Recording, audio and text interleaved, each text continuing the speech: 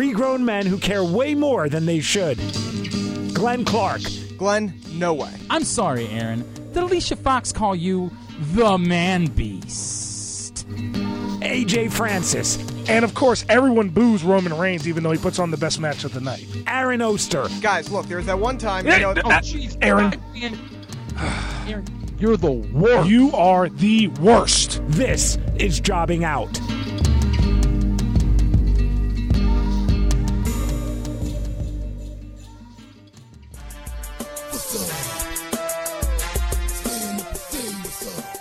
And welcome in. It is episode number 140 of Jobbing Out. Glenn Clark, Aaron Oster from the Baltimore Sun and Rolling Stone, and of course... The main event.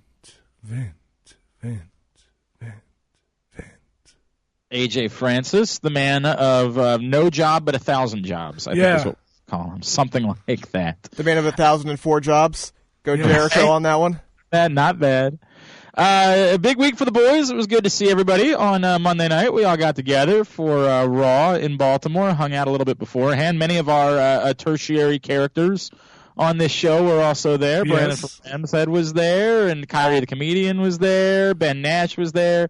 Had a great time. A lot of fun show all around. Enjoyed being out there with everybody. Yep. We got a great show ahead this week as well. Huge guest on this week's show, Naomi. Perhaps you've heard of her. Perhaps you're familiar with her work. I'm familiar with not only her work, but also her derriere. Yes. Can we trust you on the phone during this interview? It's not. I'm not going to lie. I was there with him. We did the interview together already. Peeled the curtain back a little bit. I was trying to keep this in kayfabe here, guys, and you got to pull back the curtain. And I just had to give Glenn his props. I definitely thought that our interview was going to be way more inappropriate than it ever was. And he was a consummate professional. I have to give him his props. It was really. I'll keep pulling the curtain back. I had an internal debate, right? Like, this was because we only get, I'll keep pulling the curtain back. We only get Naomi for 10 minutes, right? We're told very clearly, look, guys, love you. You can have her for 10 minutes. She's doing a tour. She's promoting the new season of Total Divas. Everybody watch Total Divas, by the way. There you go. I've handled that. No problem. It's Naomi, right? Like, we're happy to have her for 10 minutes, right? I'd have Naomi for a minute. I probably wouldn't even need that much. God, it sounds so sexist. Please listen to our show. I was going to say, one of these times, the guest is actually going to go back and listen to the beginning of our shows, and it's going to be all sorts of terrible.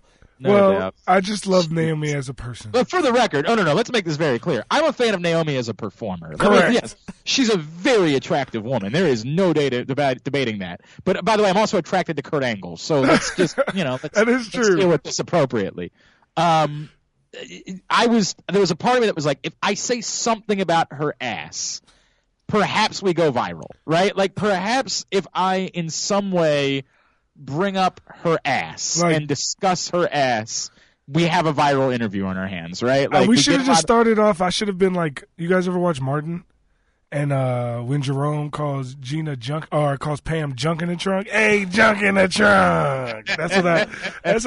When you started the interview, she'd be like, and this is AJ Francis, it'd be like, hey, junk in the trunk. Oh, we might man. had a viral segment on our And we would have never had another guest in the history of the show. So this is the issue that I have, right? Like, if we do that, maybe there's a small chance she thinks it's funny. She plays along. She's definitely heard other people talking about her ass at some point, right? I mean, how could she not? Right. There's no doubt. And all's good, right? Like, high fives all around. Everybody's having a good time. Or there's also the other chance, which is we are currently in the biggest era in the history of our existence for sexual harassment. Yep. So the other possibility here is that we do this, we're trying to be playful and have fun and create a viral segment, and instead our show gets shut down. Like, not only do we never get another guest, but I can't get a job ever again in my life. Correct. So you get a restraining order from WWE. You can't go to shows anymore. So I decided when it was all said and done, we'll just talk to her about being a performer and the show, and it's great. Like, we talked to her about the injury right before WrestleMania and the whole deal. Like, we have a very nice interview with Naomi a little bit later on in the program, but it was very difficult. It was very difficult knowing we were talking to Naomi to not just be like, so Naomi, your ass. It's like Austin Powers, mole. Mole. It's a lot like that. I'm trying to So, stay yeah. classy. Naomi will indeed join us a little bit later on in the program. Looking forward to that. Oh, boys, I have good news. Since we're all together, I brought in some pumpkin pie kettle chips for us all to try. Let me go ahead and pass those around. Now, the annoying thing is I can see it in the little window. Oh, you can actually? You Yes. actually see Yeah. the pumpkin pie kettle chips? Here we go. You can enjoy me enjoying them. You're a jerk. They're good. They're good. Fuck this guy. Yeah, Glenn didn't want to come down to Rockville because he doesn't love us. Even though I drove all the way to Baltimore from Ashburn last week. Dog, I not only do I love you, but I would far rather be there than you know what, I don't want to say anything disparaging about my employer, so I'm not going to do this. Boy, you're just trying to get fired in this episode. Like, Yeah. you're pulling a Costanza here. I'm already seeing this. There is a reason that I have to be here at the studio in the 3 o'clock hour today, and it just doesn't seem worth it. But whatever, I'm not they're called. They pay me, so I deal with it. And unfortunately, I had to be in Baltimore, and the boys are down in Rockville at the studios of ESPN 980. So that's where we're at. All right, Aaron, I know you want to do 2 hours of Emma this week. We should. She deserves it. If anybody in the history of wrestling deserve a full episode dedicated to them, it's Emma. Well, I assure you, whatever point R-Truth's run in the WWE comes to an end, we will not be doing a show that week. We will instead be holding a candlelight vigil. You will be kneeling in protest? We'll have our top 5 will be the top 5 R-Truth moments of his career for us. By the way, good luck only limiting it to 5 because there are way more than that. But yeah, look, the Emma thing, it sucks. I don't know what else to say. It is weird. It's There's no bizarre. doubt. She just went 50-50 with Asuka. Right. Like that's What makes the it hell?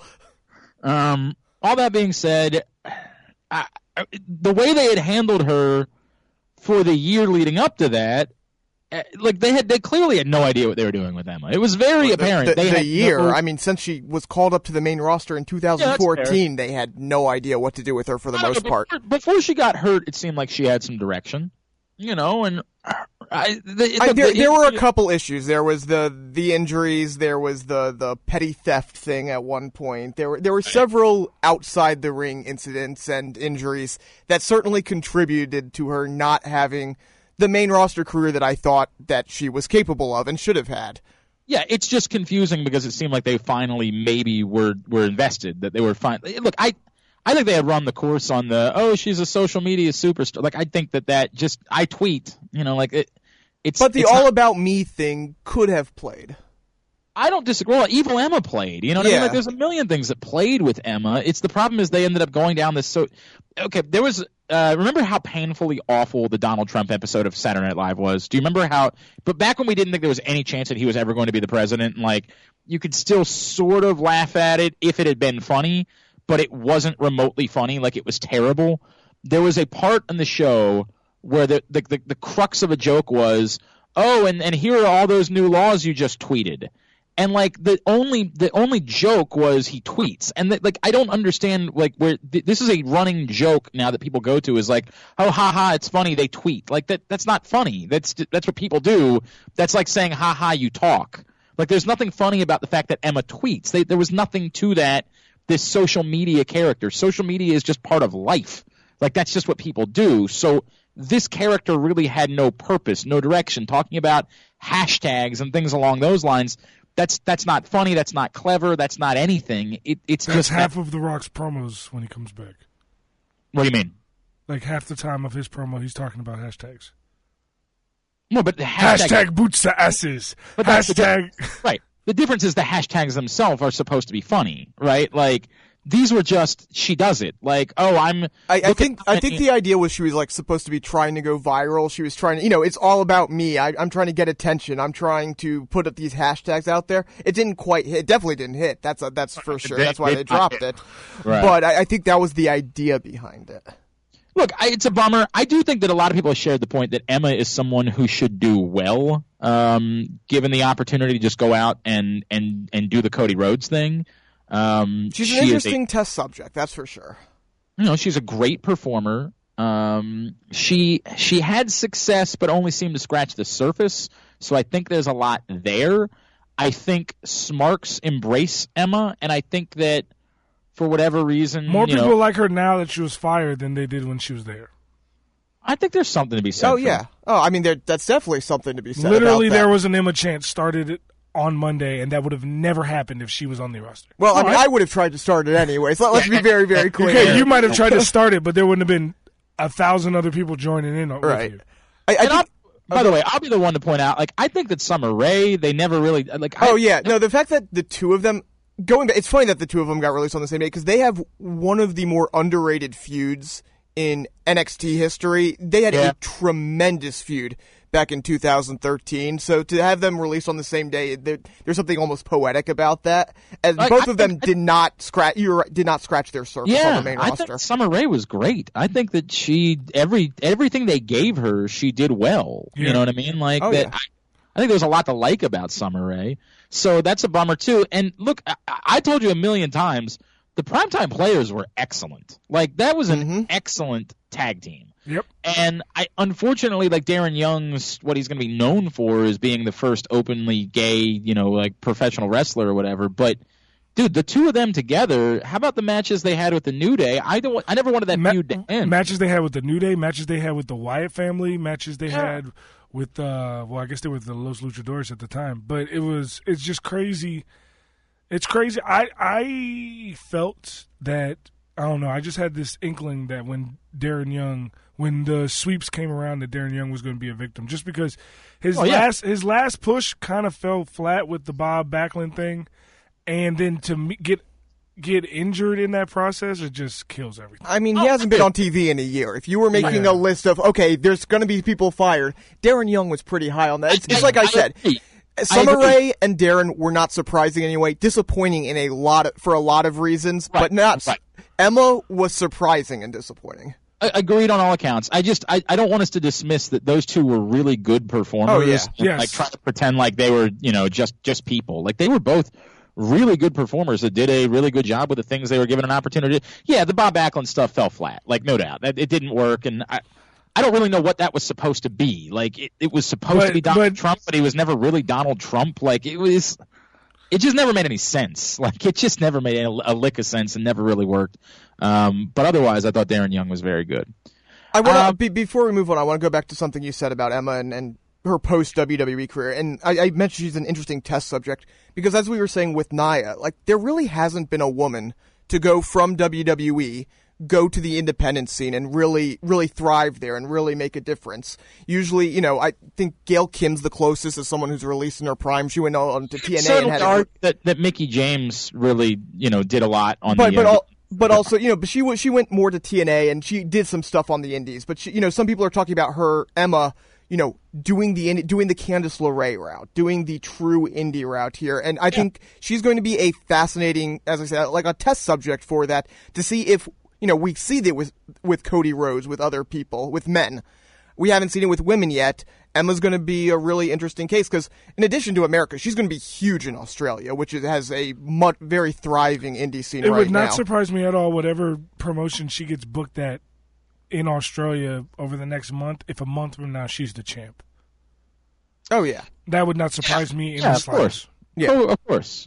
And it would also be interesting to see, like she's Cody in part, like as much as we talk about what he's done in the indie circuit, like part of it is he's found a home with Ring of Honor, as well, right? Like, yes, he's gone out and done all these things on the indie circuit, but he's had someone that could give him a sizable chunk of what he makes for the year and a significant promotion that he can be the face of and all of those things. I think that Emma, it would be interesting to see if Ring of Honor would invest the same way in Emma and say, we think you could be the female Cody. Yeah, like, if they want to push the Women of Honor division, which they kind of are hot and cold on the Women of Honor, it seems like over the past year. But if they were really like, okay, we want to make this a thing, Emma's a great person to build around. Yeah, her and Brandy Rhodes and Veda Scott and some of the others would be tremendous. Yep, I'm with you all, completely with you. All right, Monday night, fun show. I think you forget, when again, I go back to when we did the 4-hour Ring of Honor shows. Sometimes you forget how long. Like if you get there for the first matches, and we got there before 7:30 on Monday night, you forget how long and how much that tends to linger. And like when you're amped up and the crowd's into something, it gets really tough by the end of the night. And I get it; they're loading up halftime, and we've talked about this all together, and so. the final segments of the show. Although the final shot of the show was just marvelous, tremendous, amazing. Yeah. Oh my God. So Braun Strowman putting Curtis Axel through the table was on TV, or was after it was dark? No, I think all of that was on TV. Oh, wow. Yeah. I mean, look, that whole part of it was wonderful, but the rest of the final hour, you could sense it was dragging on the crowd. Word is that the ratings really dipped in the final hour of the show. It's such a long night if you've been there since 7:30 to stay into things, particularly if. Well, especially if those things are a trick or street fight. Right, correct. If those things. No, I did pop for Tex Ferguson and Chad Too Bad. As soon as I saw Tex Ferguson and Chad Too Bad, I popped. I said, "All right, no matter how ridiculous this segment is, I like it." I was very disappointed that no one else was behind me when I tried an SR dub chant. I was very disappointed by that. Gave it his best. He gave it his best on that one. Although, hang on a second, I was extremely disappointed that no one else was chanting, "Oh, Captain, my Captain." When you needed to stand on your chair and put your hand over your heart. God, oh, Captain, my Captain. She is the best. She's the best captain in the history of captains. She the captain now. Yes, that's all factual. Alicia Fox is wonderful. So a couple of things that jumped out at me. One. Look, that segment, that final segment, is so wonderfully pro wrestling. It's so wonderfully perfect. I don't even have the words. The absurdity of it, mixed with Braun Strowman just being Braun Strowman and The Miz being The Miz, it's all perfection. All of that is wonderful. And any doubters that had problems with and didn't think that Braun Strowman was being put as a face, you can shut up. Who thought that? Many people. Really? On the interwebs. But I also think I come to praise The Miz. I think it's also a part of the greatness of working with The Miz. Yeah. That, right now, as we talked about with Roman Reigns, the absolute best thing you can do when you're trying to get someone true face heat is to say, go work with The Miz, because The Miz is so good at playing that role that despite the fact that we all respect The Miz, right? Like, every professional wrestling fan respects The Miz. It has come around on The Miz being a great worker and a true Hall of Famer and all of those things, but yet it is so easy to embrace watching him get his face kicked. It is so easy to embrace watching him get his comeuppance that anyone that you want to turn, the best thing you can do is have them work with The Miz because he's so good at what he does. And so here you have it again. You have The Miz being a squirrel throughout the case of the night, being all weird, and then he gets his comeuppance, and everyone's into it, and it immediately, somehow, the biggest man on the face of the planet, the largest force we've ever seen, can still be an embraceable babyface heel because he's working with The Miz. It's incredible. It's a testament to how good that dude is at what he does. Yeah, I mean, it's definitely built, it's built over the past year. Not quite full year, but, over at least the past 6 months, this facer. So people were waiting for it. But you're right, as far as to officially spark it off, there was nobody better. We assume that he's eventually going to run through the bar, he's going to run into Kane and stuff. But for the very first moment, it almost had to be Miz. Because there was no way that even if you, like you said, there were some people slightly doubting it, you put Miz in there, there's no chance. Look, it's difficult to embrace a monster as a face. I mean, I get it. We're embracing it now, and we know he's a face. But in theory, if you had brought that person and said, we're going to try to make this guy a face, it was always going to be tough because you look at him and you say, how could he be a face? He's a monster. He's going to run through everyone, right? Like, how can you do it? Well, right now, what you've done is said he's going to do a bunch of fucking cool shit. Yeah. Like a bunch of insanely awesome to see things. You're going to be so excited to see what Braun Strowman might do. But can we talk about how he lived in a trash compactor for 2 weeks? That's the thing. Like, this is one of those things where normally, if they didn't build it so campy and so ridiculous, that we know that, this is supposed to be more horror movie than anything, I would be like, yeah, there's a lot of holes in it. And, he also got out of it so he could put the trash bag in the Miz's locker room, get back in the trash. There's plenty of that stuff. But it was done so wonderfully that it's just like, all right, we're chalking it. It's like the broken universe. What happened is he was in the trash can the entire time. But when he went in, he had his phone. So he was able to call someone and say, hey. Call one of his boys. Next week, Monday, put trash in Miz's locker. I'm just going to chill here for a couple weeks. And, I'm going to chill here for a couple weeks. And, I'm going to be out there. And I'm going to come out. And people are going to be so surprised when they see that I've been in this trash compactor this entire time. By the way, how about him sprinting out of that garbage truck? I mean, jumping and then just going straight on the run. He's an animal. That was ridiculous. It's absurd. It's absurd. He's incredible, and that's you keep watching because you want to see what Braun Strowman's going to do next. It's feats of strength right now. You know, it's like watching a daredevil. Like, can you jump over the Grand Canyon? Can you jump over? Like, you literally are watching to see what insane thing Braun Strowman might be capable of doing, and you love it. And so, yeah, it's worked like crazy. And again, the absurdity of that final segment is why you love professional wrestling. We all know how campy it was. We all know how ridiculous it was. We all know how absurd it was.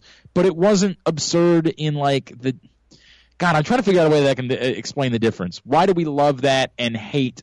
There's things that they do where it's... Because they went all in here. And I've said this before. The best thing they do when they do camp is when they just go straight... When Bray Wyatt came out and was, said he stole Undertaker's powers and he was shooting lightning bolts, that was wonderful. Then when you try to ground Bray Wyatt a little bit, where he's kind of half in, half out of the campiness, that's when some people, including myself, don't necessarily like the segments. You either got to go all in or all out, and this past Monday, they were completely all in on the ridiculousness of it. I don't necessarily disagree with that. I think it made it click. It was an awesome...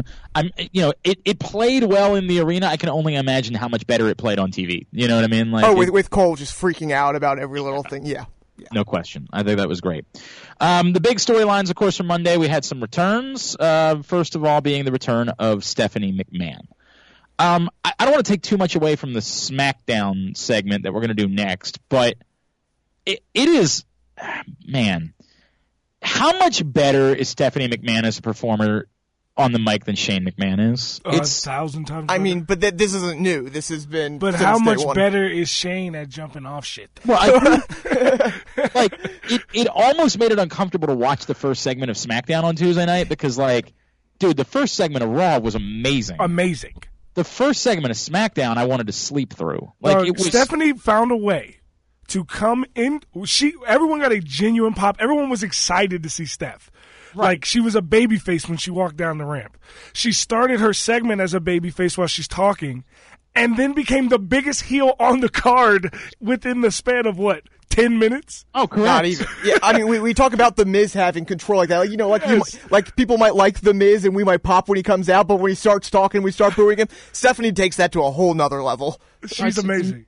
She's unbelievable. And again, I'll get the Shane in segment number 2, but it is almost awkward when you see, I just wish they wouldn't have started the two shows with the two of them this week because it was like a direct comparison type of situation. I was like, oh my God, how could anyone think this is better than that? Because he can jump off shit. Yeah, well, right. That part is cool. It's just maybe don't have him talk. So the Stephanie thing is great. You weave in this additional angle with just a taste, right? Like, you don't have her stick around for the entirety of the show. Now Kurt Angle's freaking out throughout the course of the night. It was perfectly utilized having Stephanie come back. You leave that in there. That I think, we were talking last week. We were building WrestleMania, and I suggested Kurt Triple H. Yeah, it definitely seems more likely now than it did last week. I feel far better about that pick after Monday night. Yeah, I feel far better about that. You know what's crazy is that I just building off of that segment. At the end of the segment, when Stephanie left, there was a limo waiting there, and I just thought it was going to be Paul Heyman and Brock Lesnar. And even though I loved The Miz, when The Miz came out, I booed. Immediately, I booed. I booed. Immediately when I saw it was The Miz, I said, boo! Boo! I thought we were going to see Lesnar, but I was just so pissed. God, what a smark you are. What an Bro, fuck you, Miz! You're such an wrestling fan. You're like every other wrestling fan. They all suck. Here you are to make the show all about yourself. Yeah, you're the worst. You're right. You're right. I did like how she, they didn't really explain why she was gone, but she had that one line that was like, I was fine with you as GM. You were doing a good job, basically saying, yeah, I was willing to step back and see what you could do there. They kind of acknowledged that a little bit without diving too deep into it. I thought it worked. Absolutely. Look, Stephanie was incredible. She was incredible in that segment. My God, she was good. And it's a reminder of why things tend to be better when she's around. I mean, it's just the reality of it, right? Like, when Stephanie's around, the show, it's the way that we all felt about Vince for a long time. Yep. Like, the show was just kind of a little bit better when Vince was around because he was so good in that character. She's so good in that character. The show's a little bit better when she's around. So I'm all for more Stephanie. We get Kurt Angle wrestling at Survivor Series, which I think, remember we talked that when we did the emergency thing for the show before, it smells to me like they always kind of knew this was part of the plan, and that's why it wasn't that big of a deal for him to have to wrestle at TLC. Like, okay, so we got to go one show earlier than we were going to go, but it's one show. It kind of made it cool because it was like we talked about, we didn't want him in the Shield gear, but it actually made, what it did was like, him being part of the Shield means that when he comes out as Kurt Angle at Survivor Series, it's going to be an amazing moment. And you're building towards that first singles match. It's like you had Shield Kurt Angle here. You're going to have Olympic gold medalist Kurt Angle, but in part of a 5-man team here. But when he have a singles match, it's still going to be a really big deal because we're seeing for the first time on WWE you know in what how I many just years thought a of? singles match for Kurt Angle. Instead of having like Jason Jordan turn on Kurt, like let's say in that match or just like in general, like by attacking him or like degrading him or whatever, what if Triple H and Stephanie like start, they won't call it the Authority or whatever, but they start like a little faction, and Jason Jordan plays the role of like The Rock, like the corporate yes man type guy, and that's how you get to Triple H and Kurt Angle at WrestleMania. That'd be interesting. That would certainly be interesting that they sort of court Jason Jordan. Yeah. I think it's also interesting the possibility that he could be fired as the general manager, but just stick around as a performer. I guess the question is how much, because as a GM you can handle wrestling once every other month or something. As a performer, can you really do that? That would be the question. As a performer, you could wrestle once at every pay-per-view. I think as a performer, you could. Yeah. You could still do the thing where you protect his first big one-on-one match because you could put him in the Royal Rumble.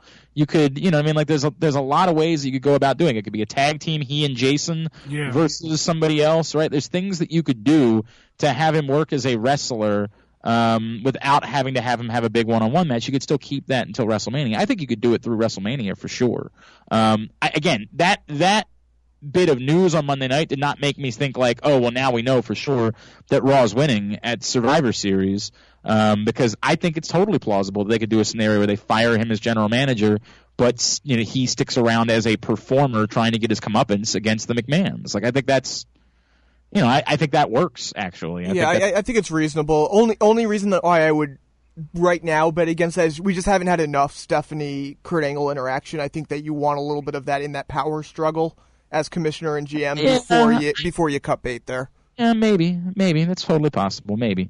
Other big things for Monday. Of course, we get Samoa Joe back. Nice to see Samoa Joe. He had a lot of heat coming out of SummerSlam, and so it's tough to immediately get all that back. But the crowd was certainly into it, and then he immediately got the heel heat back with his promo.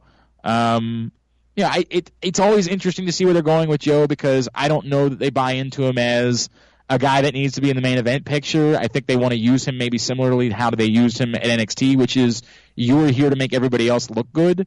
And that's okay. You know what I mean? Like there's nothing wrong with having that's sort of the Kane role for a long time, right? Like have everybody face Kane because Kane's legitimate, everybody knows he's legitimate, and everybody looks better with him. But it's interesting to see the direction for Samoa Joe now that he's back. Yeah, my hunch is he's going to end up in the Survivor Series on Team Raw. I think that. Yep.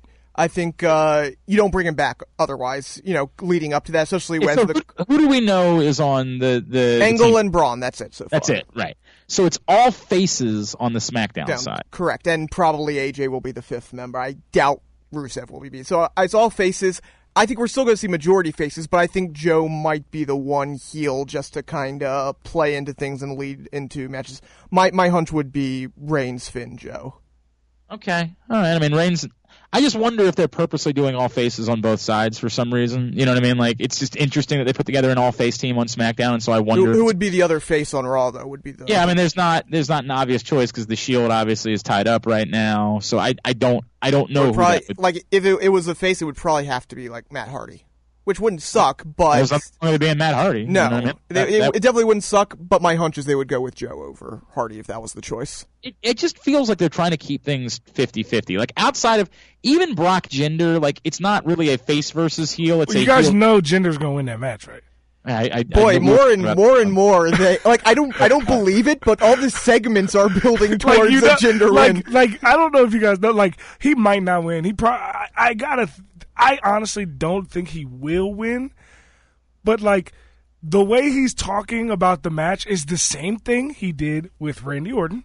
It's the same thing he did with Shinsuke Nakamura. And the entire time, we all sat there and said, he's not going to fucking win. We're not worried about Jinder Mahal winning. And he won.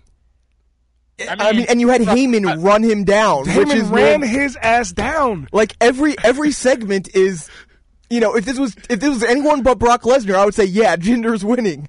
But it's weird. It's weird. He's gonna win. It's so crazy to me. He's going. I'm gonna probably pick Lesnar, and I'm gonna be wrong.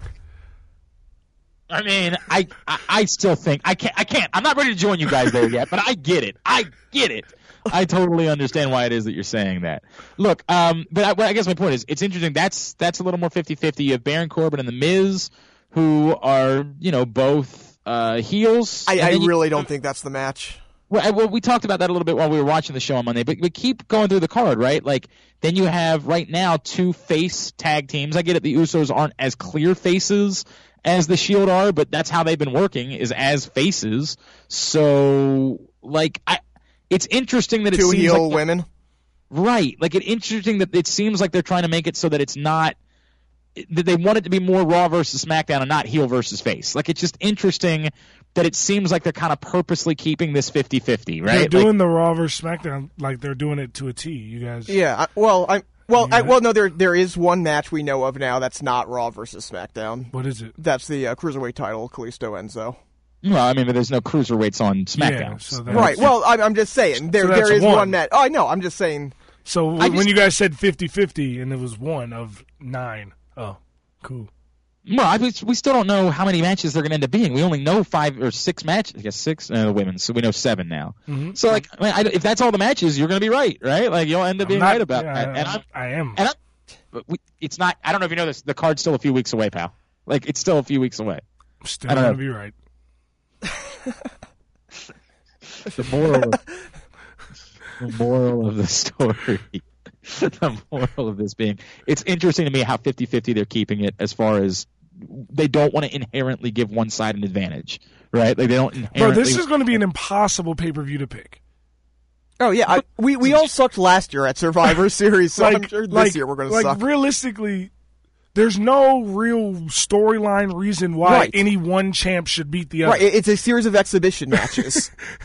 That's what it comes down to. So it's I guess the women's Survivor Series matches, it's going to have to be a mix of faces and heels, just because you don't have enough. Right. You don't have enough women in order to be able to have a team full of one or the other. But outside of that, it's largely it's 50-50. It's very fascinating. Yep. The other return, of course, on Monday night was Nia Jax. We talked a lot about Nia in the last couple of weeks, and as it turns out, her holdout lasted 2 weeks. She was right back. But she was right back, and she was. And she won, right? And she won, and she looked great, and so it worked. Everybody's happy.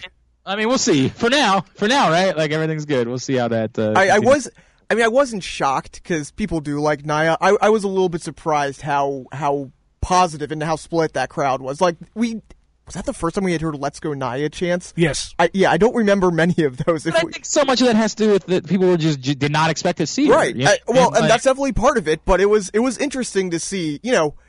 Obviously we've documented that Bayley's not as hot as she once was. Not as hot crowd reaction wise. Let me make that very clear. Yeah. She didn't have many cheers. She didn't have many boos on Monday. But the split reaction I thought was interesting. But I don't think that was because of Bayley though. Well, but that's my point, though, is that we've never seen people like Nia, but they're not vocally supportive of Nia. Yeah. We saw that on Monday. That was interesting. Yeah, but it'd be interesting to see if that's the case, again, week in and week out, or if that was, hey, look, we're glad you're back. We didn't want to see you disappear. It's cool to see you, so we're excited. You know what I mean? Like, it will be interesting to see how they handle that. I popped when her music hit. I popped out of my seat. Hell yeah! I mean, Speaking of which, Glenn was already out of his seat. Fuck you guys. Alicia Fox was supposed to be in that match, so I was actually pretty pissed off. Fuck you guys for getting better seats. Oh, that's right! Oh my god, I was so excited. I was in like the fifth the fifth row of the 100. And we were in the second row. You sons of bitches. Yeah. I'm really angry that we weren't in the direct row in front of you, though. Like, I'm really pissed off about that. Actually, you know what's funny? Okay, there actually wasn't anyone there, so I had my feet on the seat. Okay, so you say that. The way it played out, this is dumb and nerdy, and who really cares, but we'll share the story. So all of us showed up. AJ had 4 tickets. Aaron had 4 tickets for Monday Night's show. And both of them showed up at the box office, and their tickets weren't there. Well, they apparently botched both of our names. Yeah, that was the issue. What happened? So they find AJ's tickets. They don't find Aaron's tickets. So our buddy Brandon from Ramshead, because he's a plugged-in dude, just calls somebody at the arena and says, hey, can you help us find your tickets? And the girl just comes out and says, well, we didn't find yours, but here are 4 other ones, right? Like, you can just have those. And so, like, and we figure out that they're better seats than AJ's, and we rub his nose in it because that's what we like to do. That's the way that it works. So then Aaron's like, hey, they found my tickets too under this different name. Those tickets are actually a row, like they were literally a row behind where we would have been. Like the seats that we got from Brandon, Aaron's tickets were like the row behind that. Yeah, they were C instead of B or whatever. Yeah, his tickets were also better than AJ. So Brandon says to me, he's like, well, do you think we should message AJ and tell him he can come over because those seats are better? And I said, there's something about AJ where it tells me out of mere principle he's going to say, no, F you guys. Correct. Would have been my response. And so I said, nah, let's just go ahead and not text. Let's just go ahead. Speaking of which, you never gave me Brandon's number because I'm definitely going to open for Vic Mensa without a doubt. Yeah. I'll take care of that. That'll be no problem. All right, why don't we save everything else and talk about it during the SmackDown segment? Sounds all right? Cool. We'll come back in. We will talk about the SmackDown from this week. I'm Glenn. He's Aaron, and he's the main event. AJ Francis. This is Jobbing Out.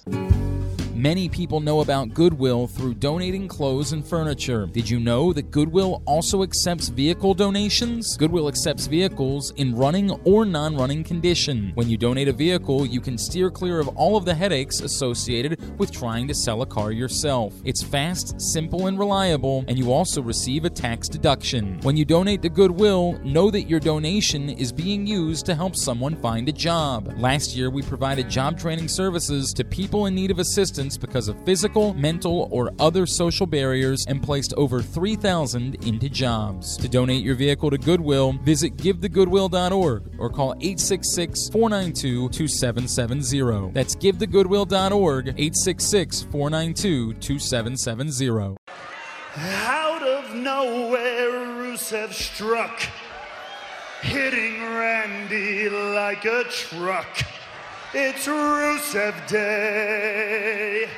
It's Rusev Day. And with Randy's 9-second fail, Rusev became the alpha male. It's Rusev Day. It's Rusev Day. Back in here for segment number 2. God, Rusev Day is the greatest song in the history. Rusev Day is the greatest day on the planet. I'm very bitter we have to work through it. It should be a national holiday. Bullshit that we have to work on. So here's a question I wanted to pose it on the Twitter machine, but I decided to come here and ask everybody anyway.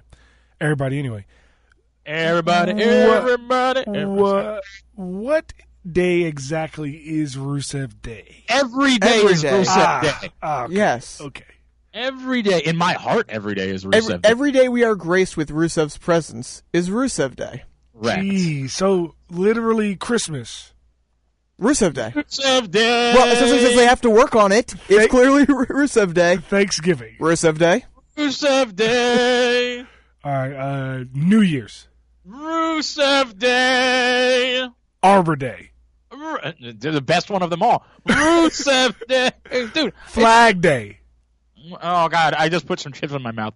It's Rusev Day. Okay. Easter. I can't keep doing this, though. I'm out. By the way. That's amazing. But just everything. By the way, did you notice the elated thing was a throwback to an interview he did a month ago where he asked Renee what elated means? No. Yeah, he did that like a month ago. I do remember that. That. He was like, I don't even know what that means. Oh, my God. I didn't remember on Tuesday, but I remember that now. That's tremendous. He's amazing.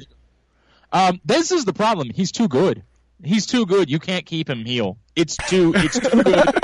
It's too funny. The two of them together don't like. There's no logistical reason why the two of them should be together. But if they split them up, I will be so mad. No doubt, they're perfect. They're perfect. Yes. They're wonderful. It's what's a better pairing? Rusev and Aiden English, or Enzo and Drew Gulak? That is a tough call. Yeah. Oh my God, Enzo and Drew Gulak are everything. I mean, this is Drew Gulak. My God, SOFT. You knew that was coming, and you still popped for it. Of course you did, because it was perfect, and it was the way he delivered it too. And the thumb up he did with it, like and Enzo's like furious next to him. Oh, it was so... Dude, by the way, I think the character that Drew Gulak was playing there was the white guy from the Chappelle Show. Correct. Like, I think that was the character. He was playing every generic white male ever. It was a mix of that and, like, a little bit of heel WCW Jericho in him. Okay. All right. Yeah, it was I'm so good with funny. that. What's crazy is that the segment itself...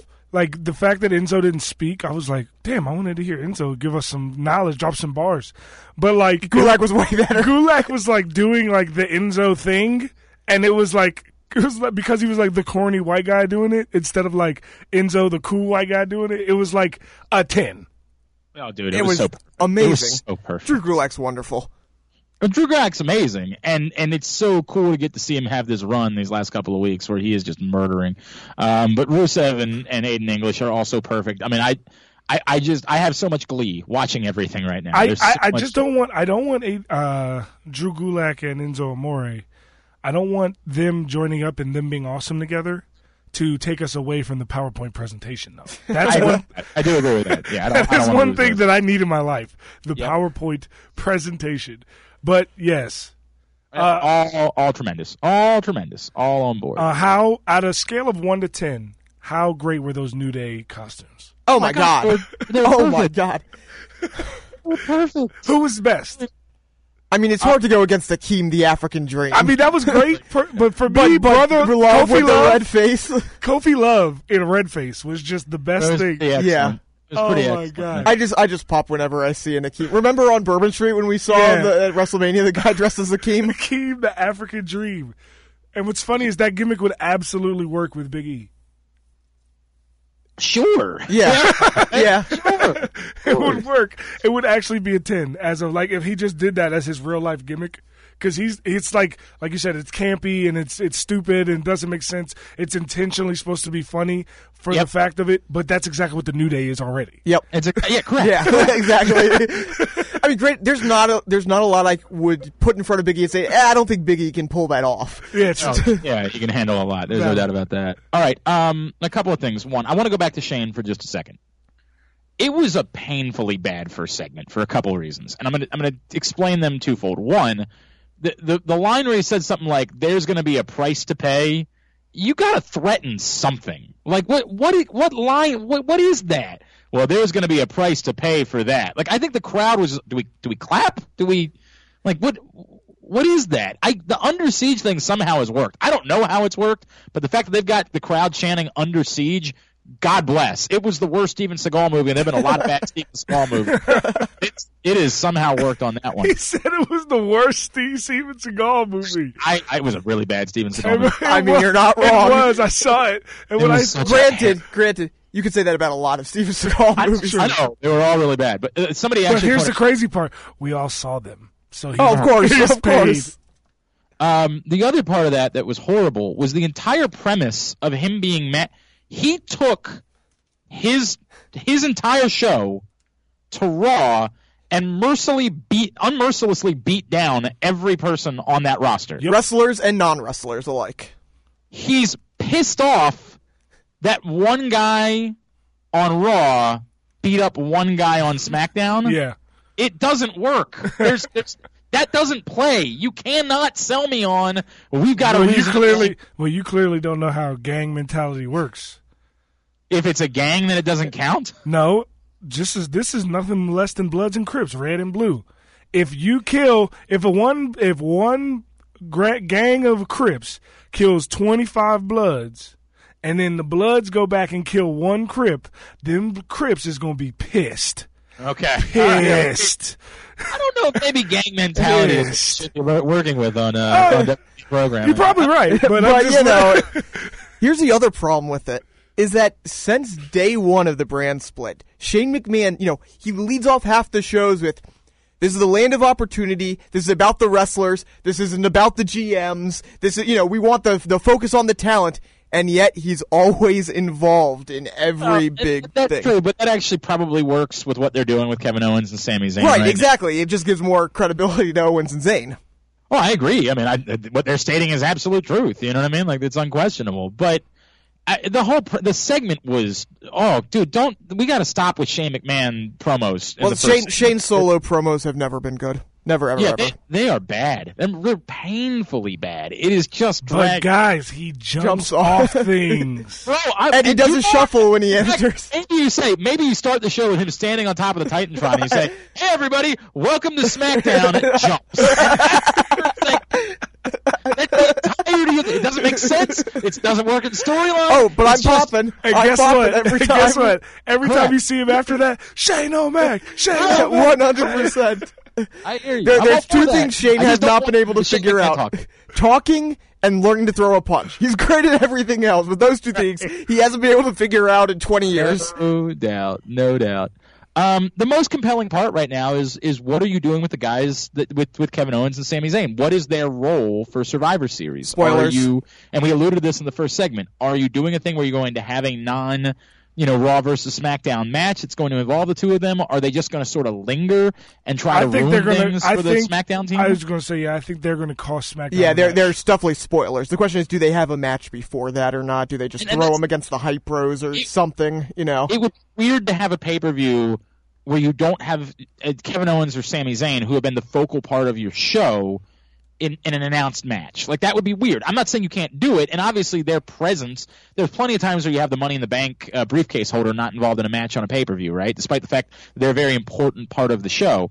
You can do it, but then you've got to be sort of threatening, like, hey, there's the specter of them looming, right? Like, they're out there, but then that takes some of the way of the sting if they actually come out and get involved in the match. Like, oh, of course they were going to come out and get involved in the match. You've been teasing that they were going to get involved in the match the last few weeks. So it's just interesting to me how they handle that with the two of them not being there. I don't know if there's an easy answer. Could they end up costing? Could they jump Bobby Roode next week and then end up taking his spot? Like something along those lines. I don't know how you go about handling that. What's crazy is that, do you think that the team of SmackDown, do you think that just the guys on that roster, like as of right now, the way the just with Braun Strowman, I think Raw has the better team. Correct. Well, yeah. But I mean, granted, you do have Nakamura, Angle, you do have AJ Styles. You're right. It's a very excited team. You're very right. You're so right. But they got Braun Strowman and Kurt Angle. An actual Hall of Famer. Let me make this clear. He's not a future Hall of Famer. He's not maybe a Hall of Famer one day down the road. And we're assuming Roman.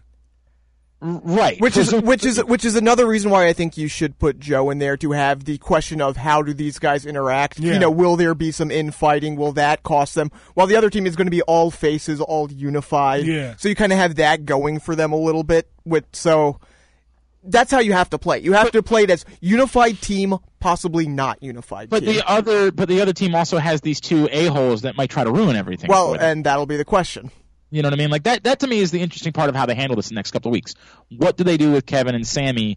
Because we're all right now kind of sitting here saying, well, at this moment you assume they're going to try to F things up for the SmackDown team.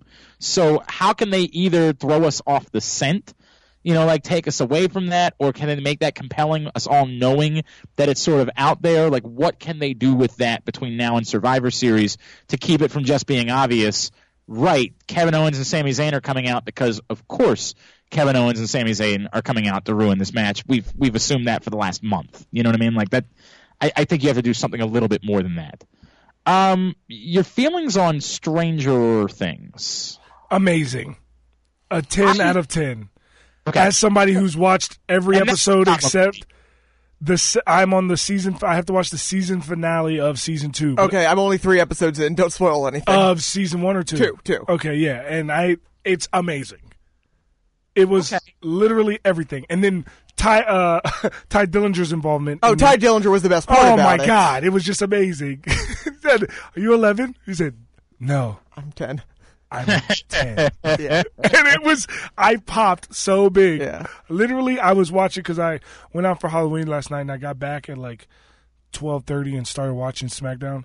And it was like probably like 2 a.m. when that segment came on. And I literally jumped out of my seat while I was laying down. And when he said I'm a perfect 10, I jumped out of my seat laughing and went up and got something to drink because I was hot. Good ending to the story.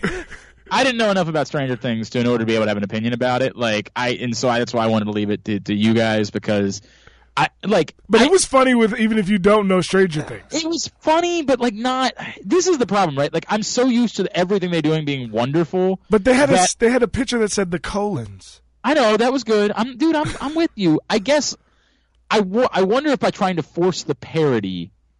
Because we talked about last week. Last week was not good. Are they trying too hard in forcing the parody and losing part of what makes it so magic, which is just these two dudes being hilarious?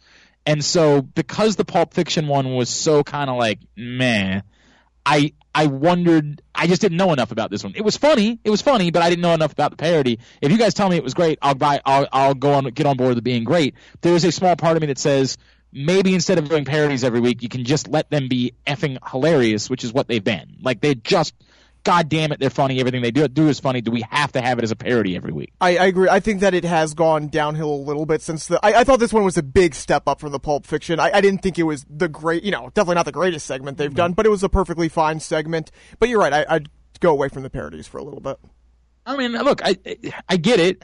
It was hilarious. Okay. Right. It was hilarious. I'm not. You can say whatever you want about. You guys always talk about.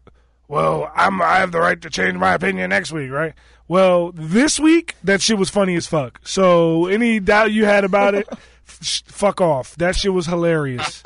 All right. All right. I mean, very good. Very good. Anything else we have to cover from SmackDown? Yeah.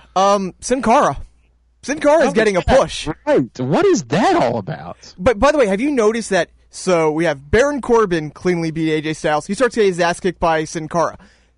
Finn Balor cleanly beats AJ Styles. He starts getting his ass kicked. He lost one match. Should you just stop cleanly beating AJ Styles? Because apparently that does not go well. It's fair. I mean, that's a fair point. I don't know what to make of that. I don't know if this is... Supposedly he just signed a new contract, and that's part of it, is that because he signed a new long-term contract, they want to give him a push. I'm just shocked that it's against Baron Corbin, that they're giving him this push. They've always wanted to... Latin America. Yes. This entire thing with Jinder Mahal started because of the big push they were doing in India, and it's worked, but it's just like that's why it started. Yeah. The reason why Kalisto will always be employed, and so will Sin Cara. Maybe not the guy Sin Cara, but maybe somebody else might be playing the role of Sin Cara. Well, it is Hunico at this point. You know what I'm saying? So it's like, but that role is to them big. Rather than because I mean it does make sense. Rather than make an entire new Latin star all the time, which I mean. They do have one brewing in NXT. Yes, they do. That I cannot wait to be on the main roster. But it's good for them because I mean, Matt so. And it wouldn't shock me if one of the reasons they were doing this was to establish Sin Cara for. I think Andrade could be coming up. I don't know about eminently, but it wouldn't shock me if by, the day after WrestleMania, and so you want to establish Sin Cara so they can work together to start, sort of like the Del Rio, what true. they did with Del Rio. But I also think, think they're establishing Sin Cara because I think what the end game of this is Baron Corbin's going to lose to The Miz, and he's going to have a one-on-one match with Sin Cara after that and win, and that's how, so it looks Is good. it a mask match? Like a mask versus hair match? Or a mask versus title? That's where they're...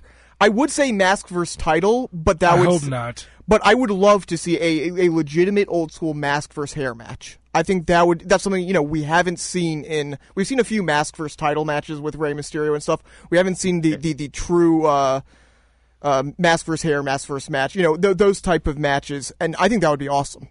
I mean, as long as Sin Cara wins. I like anything with greater stakes. You know what I mean? Like I'm all for that. Yes. Wait a second. I don't think there's any world in which they're getting rid of Baron Corbin's hair. There's no way they're doing that. People have been making fun of his hairline for so long that it might not be a bad move. Maybe there's something to be said for that. Maybe you're right. Well, I don't know. Will he look less badass bald? He'll look like the same white guy. Oh, jeez. I hear you. I don't know. And the hell, they've repackaged Baron Corbin every 3 weeks anyway, so why not? I can't lie. Brandon, when we were at dinner, him like using our tropes about Aaron. Oh my God. It was amazing. Making fun of how Aaron said NXT was going to be out of business. So, all right, so we're sitting at dinner on Monday night before the show. Brandon from Ramshead, our buddy, who's co-host of the show a couple times. I bring up going to NXT in Bel Air. Yeah, so NXT's coming to Bel Air, and we're talking about, hey, getting tickets for that, and Aaron's like going on vacation or whatever, so we got to figure the whole thing out. And Brandon was like, well, you got to keep in mind, too, NXT could also go out of business before that. I popped. And AJ and I are losing it. Like, losing it. It's the funniest thing we've ever heard. I'm like, my God, you're so right about that. And then what was the other one? Then he did it again. Yeah, something with I think it just something about Jinder. We were talking about Jinder and Brock and Jinder because Alan was bringing it up. Right. So how Jinder's ruined SmackDown. Right, correct. He's like, yeah, but I don't really watch SmackDown because it was ruined. And I'm just like, oh my God, I love you. You're a good person. Brandon's the best. That's good stuff. All right, we got some other stuff to talk about, and a little bit of just a little guest on this week's show that perhaps you've heard of, Naomi. She's going to join us next. She'll tell us about just what has been an amazing year for her. Will she be joining us? Us? Well, yeah, she'll be joining you and I. Aaron was like, I could talk to Naomi, or I could go watch a mediocre basketball team talk to the media. And he said, I think I'll go do that. What an idiot. I agree with that. To be fair, Bruno Fernando's hilarious. I can't wait to talk to that guy more. I'm sure he's lovely. He ain't Naomi. We'll talk to her next. I'm Glenn. He's Aaron, and he's the main event. AJ Francis, this is Jobbing Out. The Parexel Early Phase Unit at Harbor Hospital is looking for healthy males and females ages 18 to 85 to volunteer for a clinical research study. Length of participation and number of visits vary by study. If you qualify, you may receive compensation ranging from $1,200 to $8,500 upon completion. For more information, please visit our website or call 1-877-617-8839. Call now.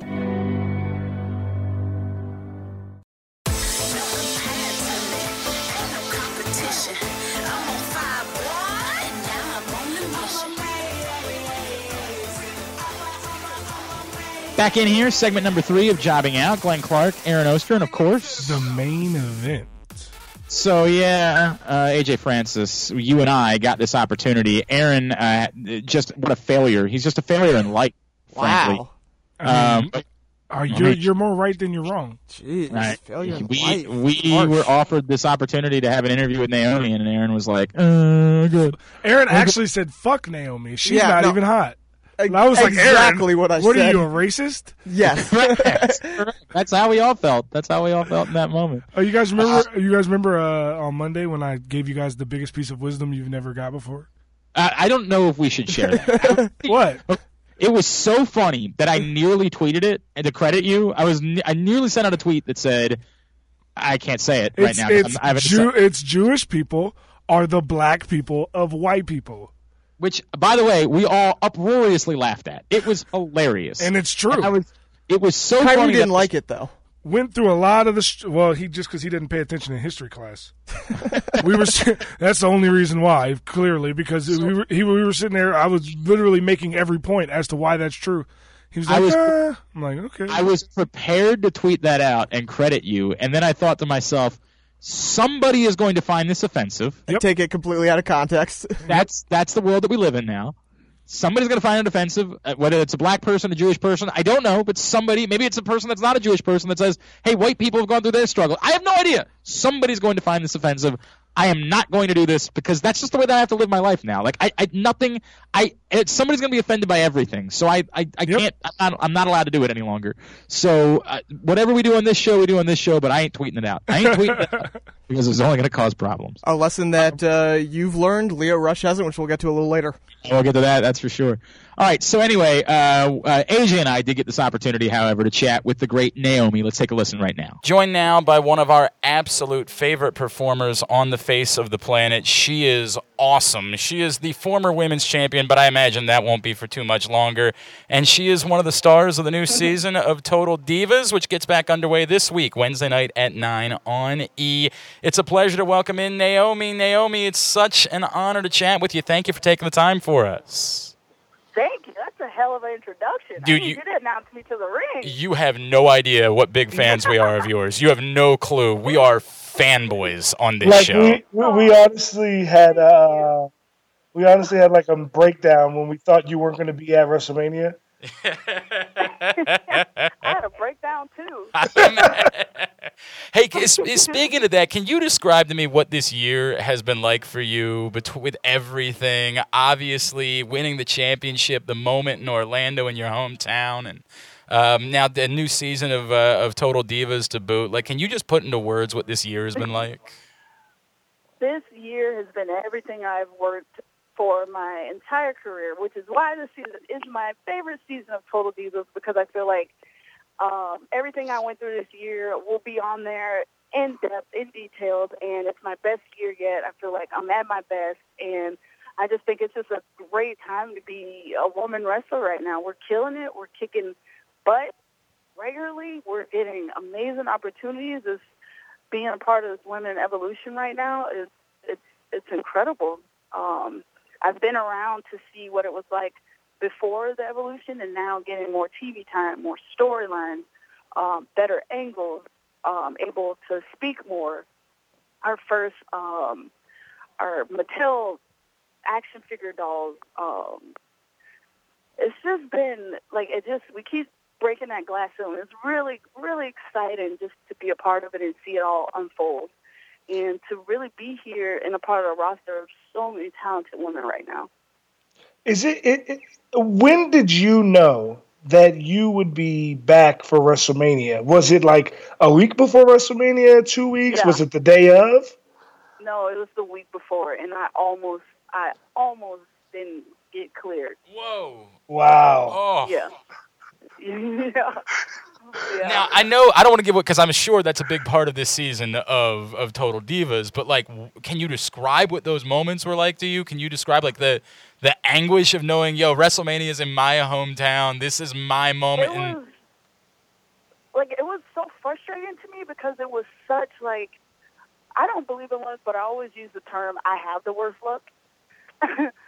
Because it's just the stuff that happens to me is just like unbelievable, and it was so ironic because I finally get the title and then I get hurt, and people thought it was a storyline. Like, fans thought. Yeah, I absolutely at first thought it was a storyline. It wasn't real, and that was the most frustrating thing. I'm like, this is like, I don't play about stuff like that. Like, this is real. Guys, I really may not be there. Like. I didn't know if it was my ACL, my MCL. I didn't know what happened. All I know is after that match with Alexa, with my finish, I couldn't barely walk after, and then I didn't say anything because, I'm the champ now. I'm like, I'm not gonna say anything. I'm gonna. Yeah, I feel you. And then the next day, I got up and I could not move my knee. It blew up, and I couldn't move it.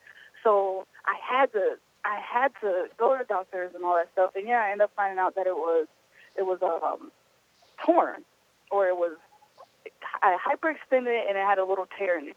So I just had to rehab that and get it stronger. Well, we're glad you did. It was a lot. It was stressful, and I didn't know if I would make it back in time. And I did. I did everything. Our trainers, we have such an amazing crew of doctors and trainers, and I just followed all their instructions, and I made it back in time. And I had to wear a brace for a while, but it was crazy. I was like, how did this happen to me? It took me 8 years to get this championship. I finally get it. On the night that I get it, I get hurt? Like, what? That's crazy. Who is, I have to know, who is responsible for the glow gimmick? Because a lot of wrestling fans give WWE a lot of problems and a lot of complaining about gimmicks that they come up with. But the glow gimmick is a 10. It's a 10 out of 10. Everyone loves it. It's unique. Nobody's ever done anything like it. Nobody can ever do anything like it again.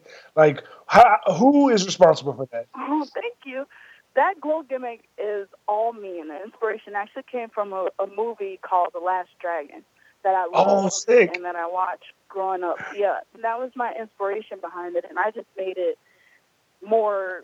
I just brought that vision to life, and that movie is something that like really helped me through my career. Because have you ever seen The Last Dragon? Yeah.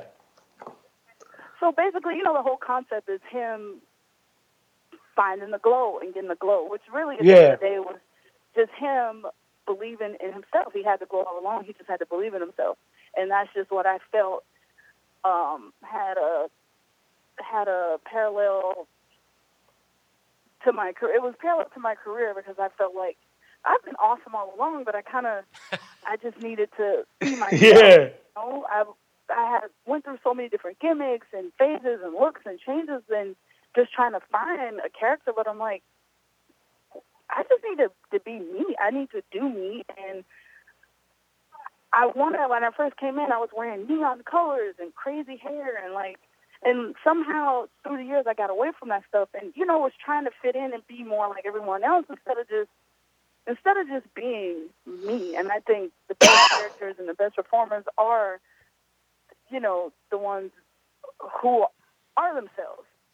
And it took me 2 years to finally convince WWE to let me try this and do this. And it sounded crazy, me saying, like, I want to come out to Blacklight. And they're like, what, like Jeff Hardy? I'm like, no, like, it's different. Like, I want to, I want to glow when I come out because I believe that the glow is positive energy. And I believe it was just crazy. But finally, after 2 years, I got someone to listen, and they took a chance on me and the whole gimmick and the idea, and just going through different looks and costumes. The original gear literally glowed in the dark, and I came out to no light. You were just supposed to see me, this glow person. Oh, yeah. Get that to work. Yeah. So finally, I ended up just going with the neon stuff. So I love it. It's really awesome. Happy. Yeah, we love it too. I know we only have another minute or two here with you, Naomi. I want to get to this. Total Divas, which is back this season, gets underway Wednesday night, 9 o'clock on E! You mentioned the revolution and everything going on with women's wrestling. Look, I'm not going to lie to you. I watch the show, okay? I'll admit to it. I watch Total Divas. Yay! Is it ever difficult? A lot of men won't admit it. Oh, I will. I've admitted it on this show. It's not even because of my wife either. I just watch it. I watch the show. Is it ever at all difficult when you do the show? Do you ever find yourself saying, boy, I really hope this doesn't affect the way that people treat us as performers? Like, have you ever dealt with that sort of fine line of reality show and being a wrestler and being a performer? Definitely there's some things that happen on camera. Like, you do forget the cameras are there. We're so into work and what we're doing. Like, sometimes, and we're so used to having cameras around, things happen, stuff go down, and you forget about the cameras there, and then that stuff airs. And some things, especially with my personal life, I question myself, like, should I have said that? Should I have done that? But then at the end of the day, this is a reality show, and this is the real. I don't ever want to put out anything that isn't true to myself, what I represent, who we are. So I think you just got to, as long as you're real and true to yourself on there, it is what it is. You know what I mean? Our fans, we get criticized constantly, no matter what, whether it's good or bad. You got to take the good with the bad. And with social media and stuff these days, we do get a lot of feedback. But what I realize is you can't live your life, worried about what other people are going to think of you, Well, I'm glad you don't. I'm glad you don't, because it's working. It is definitely working. Hey, I know we got to let you... Yeah, no doubt. Naomi, I know we got to let you go because you got 100 more of these to do. We really appreciate you taking the time for us. We're going to be checking out Total Divas, and we'll have everybody give you a follow on Twitter as well, at Naomi WWE. Hey, thanks so much for taking the time for us. Appreciate it, guys. Nice talking to you. Awesome. Don't you feel like an asshole, Aaron? Don't you feel like an idiot? Because Naomi was awesome. Yes, she was. Look, I was the one who said push her back, but, obviously Naomi takes precedence over me. So I was going to say to Naomi, I'm so sorry, we can't do this now because our squirrely asshole friend isn't here. That's right. We have to wait for him to finish with the stupid work that he's doing in order to talk. I'm sure that she was going to be like, hey, you know what, boys? That's fine. We'll wait for him. No! No. You make your schedule work around Naomi's, and unfortunately that wasn't the case. But she was cool. Watch Total Divas. I have no problem admitting that I watch the show, and it has nothing to do with my wife. I just choose to watch it. That's the way that it goes. Respect.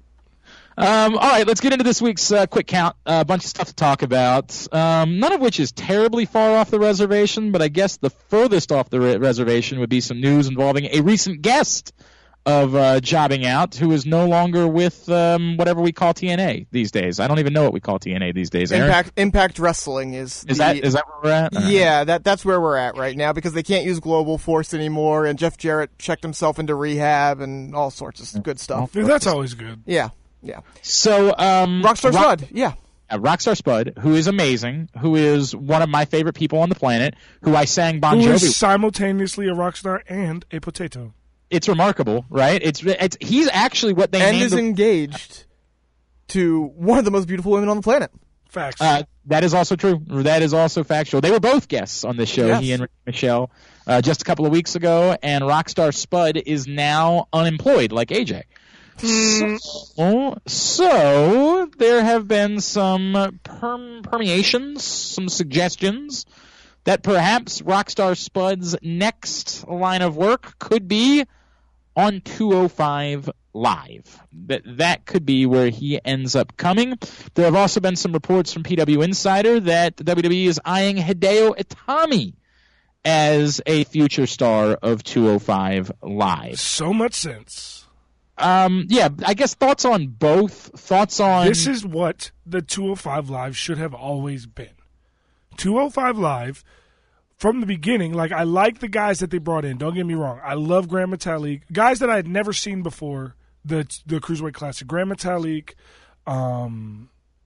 Jack Gallagher, I can't even remember, Mustafa Ali. I had never seen these guys ever before the Cruiserweight Classic. Introduced me to them. They brought them in for 205 Live. I loved it. I felt like instead of building an entire roster around new people on 205 Live, they would have been better served to bring in some guys, and you could still have those all the other guys they brought in as you can bring them in too. I'm not even saying they shouldn't have brought them in. And in fairness, they did have Brian Kendrick and Tajiri, yes. who, you know. But, like, I always thought it would be better served if they would have brought guys that were already in NXT onto that to help bridge that gap. Sure. And I always felt like 205 Live is the perfect place for Hideo Itami, for Johnny Gargano, because it makes you want to watch 205 Live. Like, it's not just the people, like, you know you're going to get good matches.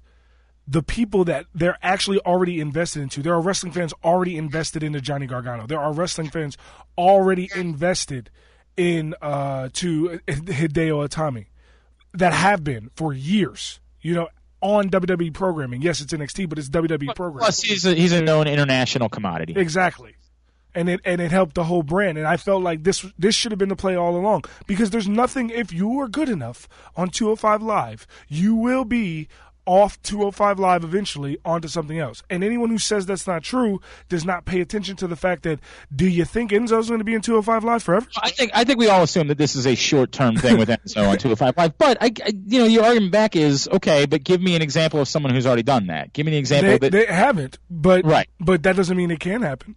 Well, and I think that the word is that Austin Aries was frustrated with they refused to put him above 205. Right. Yeah. That he would have been okay with 205 Live being a short-term thing, but after he was there for a little while, I think he would have rather been somewhere else. And this is what the question becomes: does 205 Live become NXT, or are you really trying to treat 205 Live as, hey, we want you to be a fixture on this show for years to come for people to watch you? I think particularly if we're all assuming that Enzo's stint on 205 Live is going to be a short one, then these moves absolutely make even more sense. You know what I mean? Like, it's wholly logical for these guys to be brought in to help give some star power. And like, I'm not trying to oversell Rockstar Spud. Like, he's a known commodity in professional wrestling, but the overwhelming majority of WWE fans are not familiar with Rockstar Spud.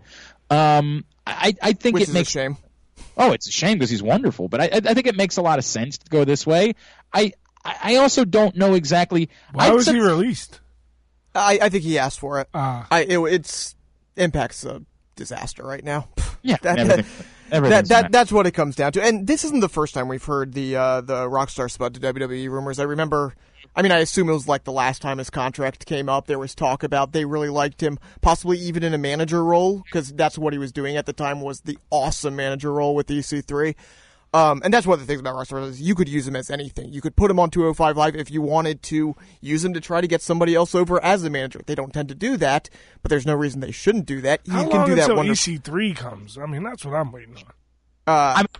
The EC3 is basically what Impact Wrestling has. You know what I mean? Like, I don't know. To be fair, Lashley has been awesome over the past year or so. I guess what I'm saying is I know that while he technically had a run in WWE, he's their creation. He's there, like, this is what they can hang their hat on. For as significant as Matt Hardy was a superstar before he ever arrived.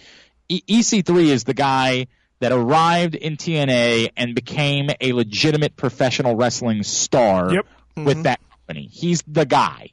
So I do think that makes them want to hang on. And I think when we had him on, when we were talking about it, I think there's also a part of him that's still like, I kind of want to prove that I can do this, that I've never needed the WWE. So I don't think there's any rush on EC3's end, although if things continue to be a disaster. I was going to say, like, the paychecks, from what we know, the paychecks are still clearing. We don't know where the money's coming from, but they're still clearing for the most part, and a lot of these guys, including EC3, being paid pretty well, so there's probably not a huge rush on his part to jump over to WWE, where he doesn't know the way he'll be used over there. So yeah, correct. I think that's a big part of it. Look,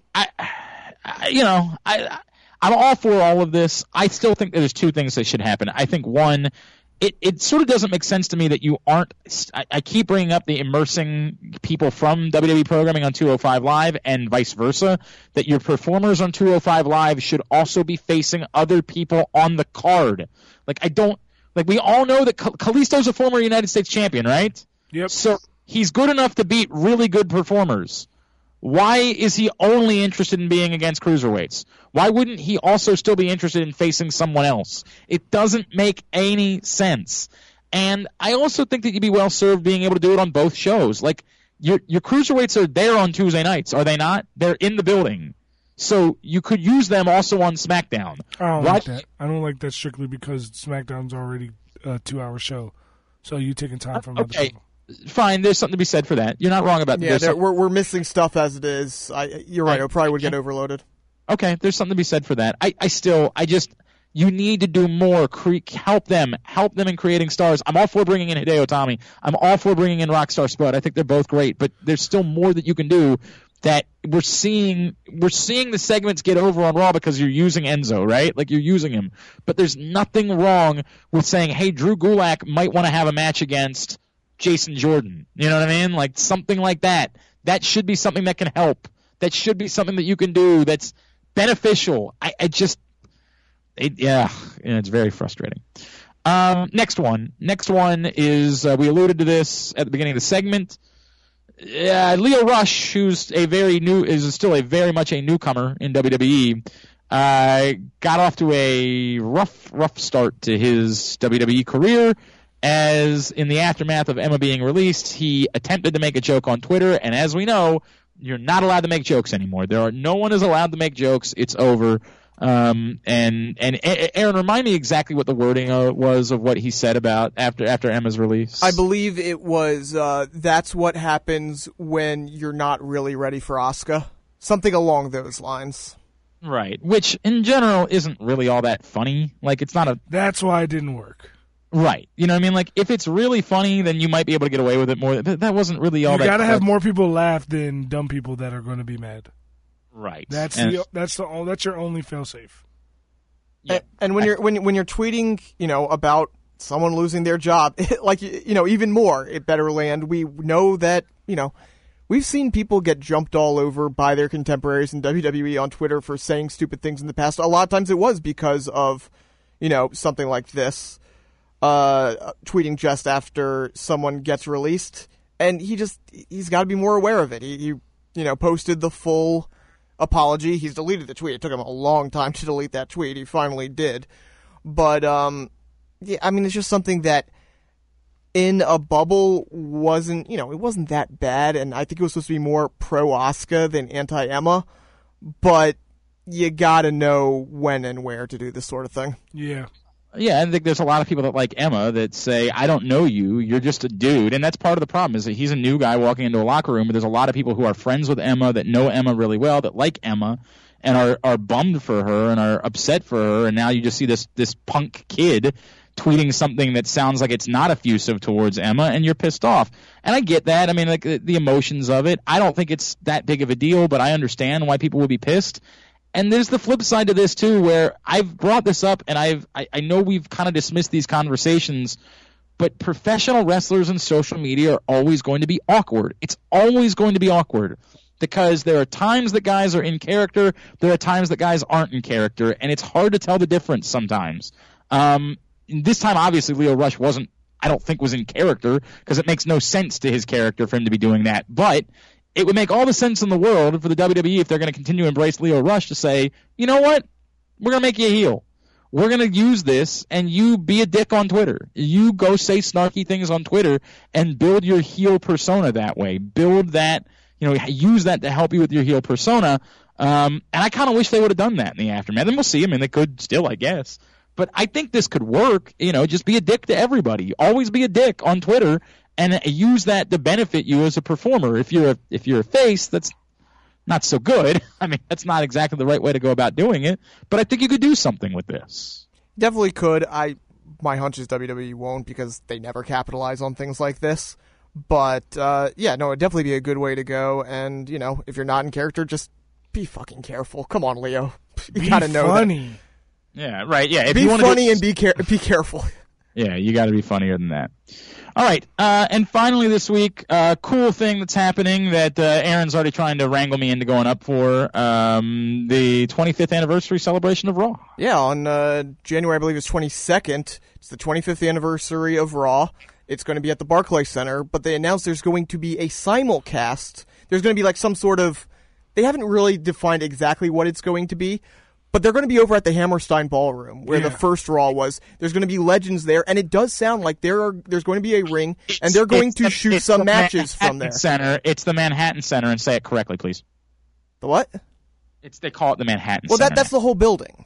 The Hammerstein Ballroom is part of the Manhattan Center. They're advertising it as the Manhattan Center because they have to. Well, which is whatever. Dumb, and that's what I'm making fun of. Okay, I gotcha. Anyways, and it does sound like there's going to be some matches there. Like most of Raw is going to be from Barclays, but there's going to be a match or two that's going to be live from Hammerstein, which is kind of amazing. Well, it's neat. I also don't know how much they're charging for tickets, and if they're charging me $50 for a ticket, and I walk in and there's one match there, like, I might be kind of pissed off about that too. You know what I mean? Like, it's all cool to be at the Hammerstein for the 25th anniversary of Raw. Yeah, but like, if I'm getting to see a match. I'm sure they're going to do other stuff there as well. I mean, it sounds like, I bet you there might only be one or two matches on TV, but they'll have other people, who aren't wrestling that day, the 205 Live guys or whatever, come over and do matches in front of you. Plus, obviously, they'll be showing Raw normally. Yeah. I mean, I get it. Look, it's cool. It's a neat concept. I like it. I don't understand why they couldn't just do Raw from there. Like, what? Because they want to make more money. They want more money. Yeah, they can. That's why they can sell. They can sell out the Barclays Center plus charge an exorbitant amount for the Hammerstein, as opposed to only get 1,500 people. To some extent, we could say this about anything, right? Like, you could do SummerSlam from a stadium. Like you could. And they've tried. You might not sell it out, but you can get more than, how many people can they fit in the Barclays Center? It's actually one of the smaller arenas in the country. Is it? I thought it was one of the bigger ones. No, not at all. It is one of the small. That's the joke about them playing hockey there, is like you can only get like 13,000 people in the arena for hockey. It's a very small arena. Well, it's a vertical arena. I think for wrestling, it has a bigger floor than usual. I think it does get around 15 or so.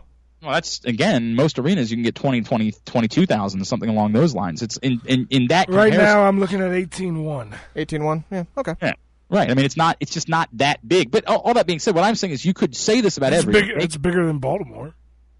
Yeah. I don't think Capital One Arena has. I think that's about 18. Yeah. Hang on a second. We'll find that out. I think they're closer to 20, but I'm Capital One Arena is 18,277, so it's actually bigger than the Barclays. Barely. Slightly. It's the same range. Barely. I also don't know what wrestling capacity is for either one of those. My point being, my point is, you could do SummerSlam at a stadium. And they've tried. And you might not sell it out, but you could get 30, 40,000 people there, which is a bigger number than that. For one night, it would be cool to go back and do this. I think it would create greater hype for the show if you said we're doing the entire show from the Hammerstein Ballroom. I don't understand why they don't do SummerSlam from like baseball stadiums. They've looked into it. They were trying to do it because from you could absolutely if they did it at Yankee Stadium. Oh yeah. Well, there was talk about they're trying to do it at Fenway Park. It's in the middle of baseball season. That's really tough to do. That's part of it. Baseball. But they tried Red Bull New York. They tried to do it at the soccer stadium. Yeah, in that New would York. work too. I don't know why the logistics. I know Fenway Park put in a bid for it at one point. They ended up turning that down for one reason or another. Dude, could you imagine coming out of the Green Monster? Well, forget coming out of the Green Monster. Shane's going off the Green Monster. Oh my God, happened. he absolutely would jump off of the Green Monster. I want nothing to do with WrestleMania in Boston or in New England, but SummerSlam at Fenway, 100% in for. No, I mean it'd be awesome. I just don't. I think the logistics of it don't work because you have to have the stadium for a certain number of days in order to set up for SummerSlam. Like think about how long it takes them to set up the WrestleMania set, all the things they want. You could do it if you knew. Like if I told you now, 2020, it's going to be. You have the schedule makers put them on a West Coast swing. Then it's not ridiculous. You just would have to be a little bit more careful that you don't completely destroy the field in the process. I mean, all of these things are very, very tough. And I think it's cool. I just don't think it's going to happen. But again, my moral of the story is for 1 week, I don't think it would kill you to go do a show like that. And in the same way that I was more amped when they did the one night stand, the ECW event, I was way more into it because it was at the Hammerstein, right? Like I was way more interested because of that than I would have been otherwise. And if you had just done an arena, I would feel the same way. If they were doing the 25th anniversary of Raw just from the Hammerstein Ballroom and not, hey, we're going to do something at the Hammerstein Ballroom, but the show's going to be at the Barclays Center, I'd be more, look, I'm going to watch either way, so I'm the wrong person, but I'd be more interested in it for 1 week. And they could live with a week of having a smaller attendance figure to get more juice out of the event itself. You're not wrong. Yeah, I mean, it's just business versus, not business, basically, is what it comes down to. I get it, I understand, but you're right. I wish it was entirely at the Hammerstein, and if you guys haven't seen a show at the Hammerstein, you should, because it's awesome. I've never been. I haven't been. What did you go up there for? It was actually my first ever Ring of Honor show. It was one of the Death Before Dishonors. It was just a really, really cool venue with the balconies and everything, and it happened to be just a great show as well. But yeah, you should definitely. I know Ring of Honor still. I think Final Battle's there in December. Definitely check it out if you ever get a chance. It's really cool. Good deal.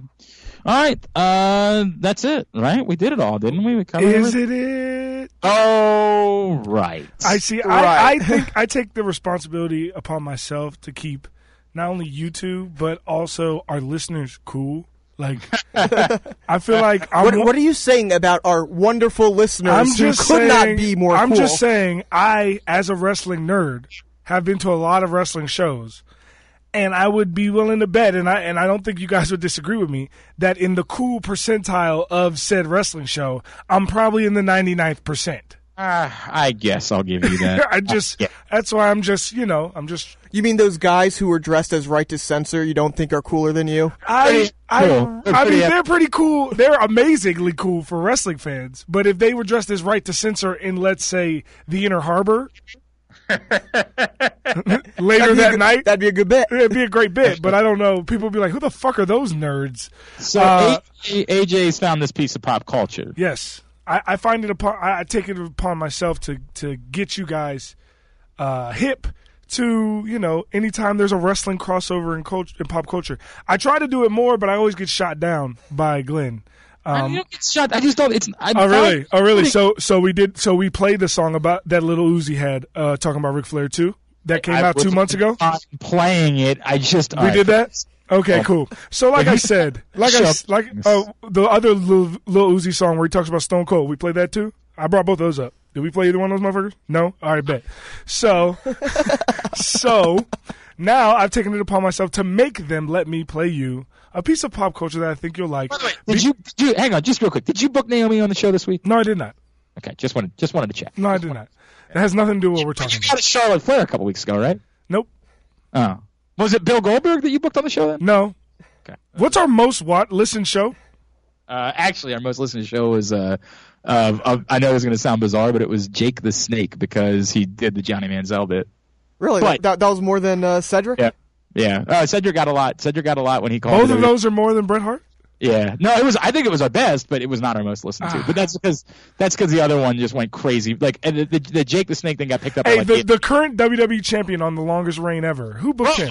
I'm with you. You did do that. Okay. You did. Anyway, like I was saying, there's a piece of pop culture that I want to introduce. I'm pretty sure I'm introducing a lot of people listening to this show too. I'm gonna guess. It's from a new project that Metro Boomin, who everyone knows, Metro Boomin wants some more. If Young Metro don't trust you, I'm going to shoot you.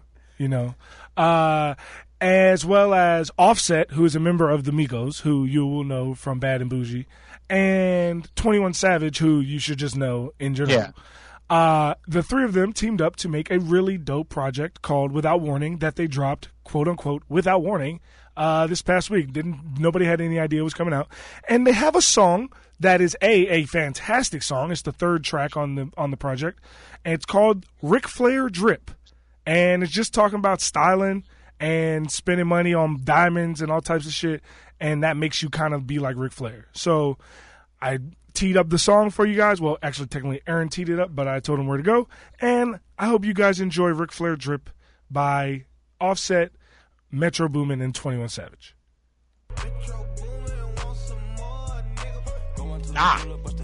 Sounds great.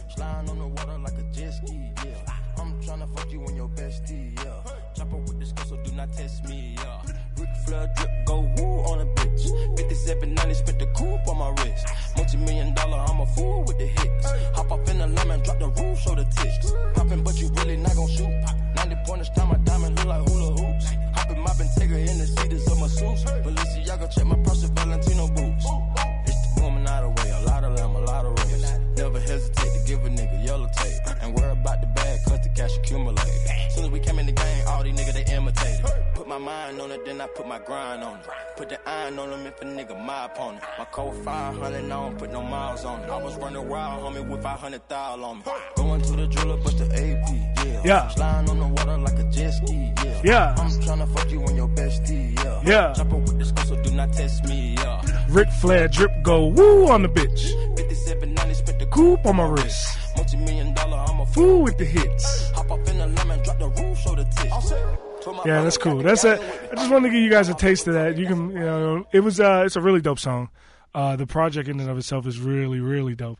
But, anytime there's like a wrestling crossover, I like to, bring it in. Hopefully Glenn will let me in the future. Oh, for F's sake. AJ wants to say our third topic this week should be that there's a song, and I'm like, but what's the top? What are we? The topic is that Ric Flair is relevant in pop culture thanks to Migos. That's not new. He's been relevant in pop culture forever. Speaking of which, on next week's show, see, that actually ended up being a very good. There we go. You're welcome. That ended up being a very good segue. On next week's show, next Tuesday night is when the Ric Flair 30 for 30 airs on ESPN, Nature Boy, and I'm really excited about that. In fact, I'm an idiot because I've had it for a week and I haven't had a chance to watch it yet. You fucking dumb. I know. Now we all have it and we can all watch it. We all have it at our disposal. So next on next week's show, we're going to be joined by Roy Karp, who is the director of the Ric Flair 30 for 30. So I'm looking forward to that on next week's show a great deal. All right, let's get the plugs in. AJ, you first. Yeah, I got a couple shows I'm working on. I actually might open for Young Thug on Thanksgiving Day. Holy fuck! Yeah, so that would be cool. That's relevant. That'd be cool. I might. I'm hopefully Brandon can set it up. I can open for Vic Mensa at Rams Head Live. I also am performing at Tony Reds, who's like the lead DJ at WPGC. His birthday party's on the 22nd. I'll be performing there. I got another show I think that I'll be doing in Tacoma Station on the 19th. That's not locked in yet, but I think that's going to be going on. As well as, Francis Sports Academy stuff. My dad's starting out basketball. I'm going to be back in Florida soon. I'll be doing football stuff down there. It's just it's crazy because, like, the next month I'm going to be here pretty much for most of the time. And then after that, I'm going back down to Florida. But I was supposed to leave today. I was going to drive down to Orlando today, pack up my stuff and be out. But then I realized, which ended up being cool, was that that if I ended up getting booked for all these shows and potentially booked for all these shows. So it's like, I guess I'll just stick around here for a little while, and then after in December I'll go back down when it's cold as fuck and I can get the fuck out of here. It's a good call. I like the way you think. Are you turning into an old white man to go down to Florida for the weekend? I am an old white man. What's crazy is that all my neighbors are old white men. But what's crazy is that I never knew how much I hated snow till I lived in Miami, and then I was like, fuck that snow shit. No doubt. I'm with you on that. When I lived in Arizona, I did not miss it one effing bit. When people talk about it, but I like the snow, I'm like, go fuck yourself. You can get the hell right out of here with that. That's good stuff, man. Awesome. All right, Aaron, you're on Twitter. At the Aoster.